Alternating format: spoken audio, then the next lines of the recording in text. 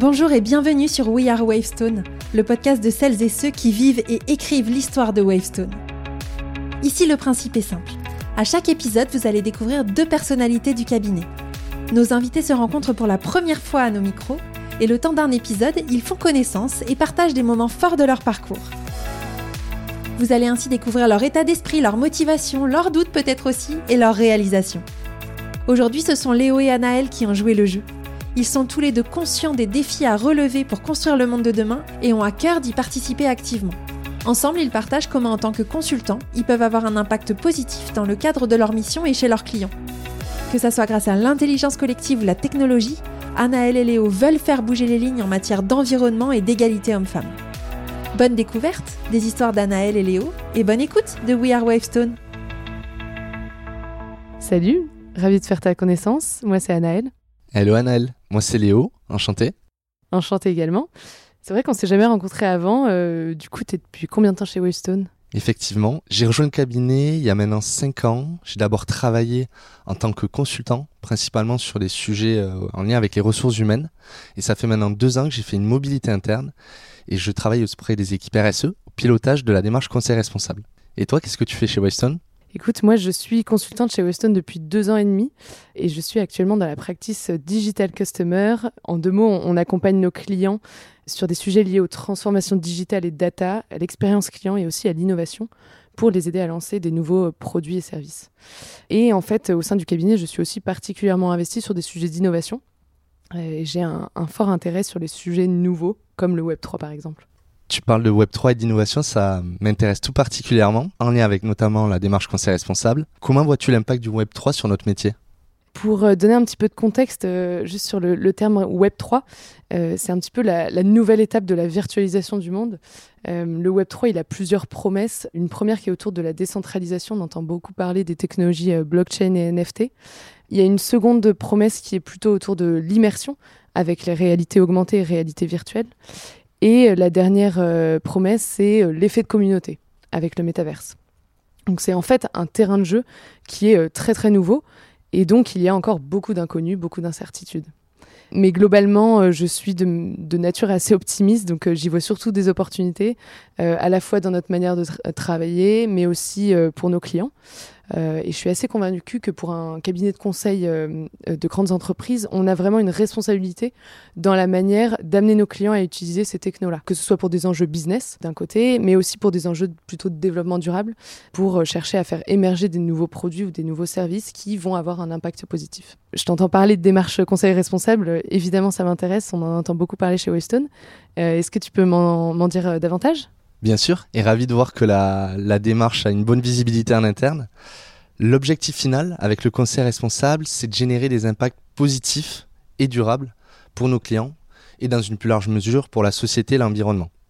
Nous sommes des consultants, l'essence de notre métier, c'est d'accompagner nos clients dans leur transformation, dans leur évolution de modèle. Et de fait, nous avons une position assez privilégiée d'être acteurs des transformations chez nos clients pour pouvoir leur proposer des sujets à impact positif qui pourraient faire sens dans le cadre des projets qu'ils nous proposent de mener.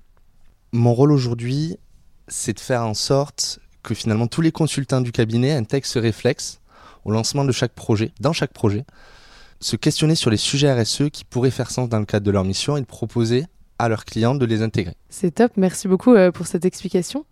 Est-ce que tu aurais quelques exemples autour de cette démarche de conseil responsable ? Avec plaisir. Ça peut être sur des sujets en lien avec l'environnement.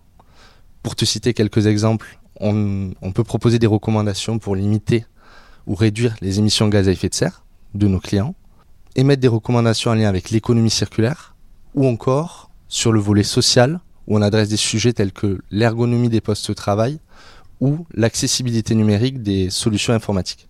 C'est vrai que c'est une question que je me pose parfois. Est-ce que moi, en tant que consultante, je peux vraiment faire ma part pour construire le monde de demain ?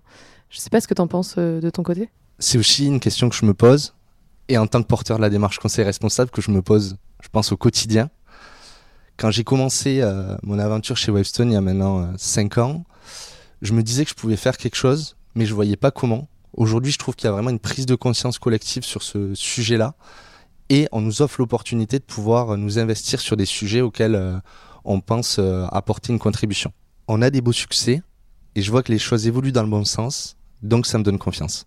Je vois que tu parles de beaux succès. Est-ce que tu aurais un exemple de mission justement qui a été menée avec cette démarche de conseil responsable ? J'ai un exemple qui me vient spontanément en tête. C'était pour un acteur du luxe. On les accompagnait dans l'appropriation de leurs collaborateurs aux outils collaboratifs, donc à des nouvelles suites de solutions informatiques. On a proposé dans le cadre de ce projet-là d'intégrer des recommandations en lien avec le numérique responsable, notamment pour promouvoir une gestion plus raisonnée des mails ou de l'utilisation de la vidéo. Ce qui a été super intéressant, c'est qu'à partir du moment où on a mis en visibilité ce sujet auprès de notre client, il a été super réceptif et on a ensuite travaillé de concert pour aller plus loin sur ces sujets-là. Notamment, on a organisé un digital clean-up, c'est-à-dire c'était un challenge à destination des collaborateurs pour réduire au maximum leur espace de stockage, les données inutilisées et donc, in fine, l'empreinte carbone numérique de leur système d'information. Et on a également contribué à l'élaboration d'un podcast sur le bien-être digital. Super intéressant. Et toi, Anaëlle, comment aurais-tu envie de prendre part dans la construction du monde de demain ? Vaste question, mais de mon côté, c'est vrai que c'est plutôt à travers l'innovation que j'ai envie d'agir, notamment en accompagnant nos clients pour prendre les meilleures décisions, pour justement construire ce monde de demain. L'idée, c'est, pour moi, elle est essentielle, c'est ne pas innover pour innover, mais plutôt innover avec un impact derrière, innover pour transformer son activité ou réinventer son business, et aussi, pourquoi pas, ancrer des nouvelles pratiques au sein des organisations. J'ai mené plusieurs missions, justement, on a essayé de réduire l'impact carbone des activités numériques. C'est vrai que c'est un vrai challenge, tu en parlais juste avant, mais car le numérique, aujourd'hui, il est partout. On a parlé du Web3 un petit peu plus tôt. C'est vrai que cette question se pose également autour de ces nouveaux sujets, comme le Web3. Après, évidemment, je reste en début de carrière, donc j'essaye d'agir à mon échelle. Mais je pense que ça commence par le fait d'être conscient de l'évolution du monde, conscient des impacts aussi de ces innovations-là.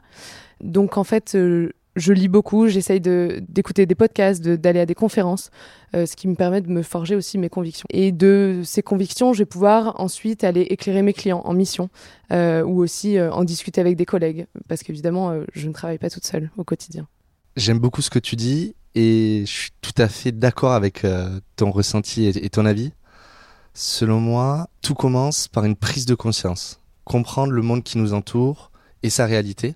On le voit d'ailleurs lorsqu'on parle d'environnement, on a l'habitude de parler de réveil écologique, de prise de conscience environnementale. Je pense que c'est l'étape indispensable avant le passage à l'action. Être conscient des choses, du fait qu'on peut y prendre part. C'est pas nécessairement obligatoire de porter tout seul, mais plutôt de contribuer dans un collectif. Et c'est ce collectif-là qui fera bouger les lignes. C'est aussi ma manière de travailler et c'est ce qui me rend optimiste pour demain. Donc toi, si je comprends bien, ce travail en collectif te rend particulièrement optimiste. Oui, ça me rend optimiste et pour plusieurs raisons. D'abord parce que construire le monde de demain à plusieurs, en intelligence collective, c'est beaucoup plus efficace pour trouver des solutions. Et je le vois aussi tous les jours au travers des différents groupes de travail auxquels je participe. Et puis je me rends compte que lorsqu'on travaille à plusieurs, qu'on est aligné dans la même direction, c'est beaucoup plus facile pour déplacer les montagnes. Et chez Wavestone, le collectif fonctionne bien, on a de la chance, et c'est pour moi une source d'inspiration et de motivation. Même si c'est vrai que c'est pas facile tous les jours. Ah oui ? Et qu'est-ce qui n'est pas facile justement ? Il faut du temps. Sur les sujets RSE, comme pour l'environnement, la promotion de la diversité ou l'inclusion, on n'a pas tous les mêmes référentiels, le même point de départ ou les mêmes sensibilités. Donc il faut d'abord un premier temps pour s'accorder sur une vision commune et ensuite passer à l'action. C'est aussi ce qui est intéressant dans tous les projets sur lesquels je suis amené à contribuer. Et toi, Anaëlle, qu'est-ce qui te rend optimiste ? Moi, j'ai l'impression que les choses bougent en ce moment, qu'il y a quand même de plus en plus de personnes impliquées sur des sujets à impact positif, que ce soit, comme tu le disais, chez Wavestone, mais aussi chez nos clients, dans la société de manière générale. Et tu parlais de cette force du collectif. Moi, c'est aussi ce qui me rend optimiste. Lié à cela, on voit aussi le nombre d'actions qui voient le jour et cette facilité avec laquelle on peut lancer des initiatives, porter des projets aujourd'hui, et c'est vraiment important.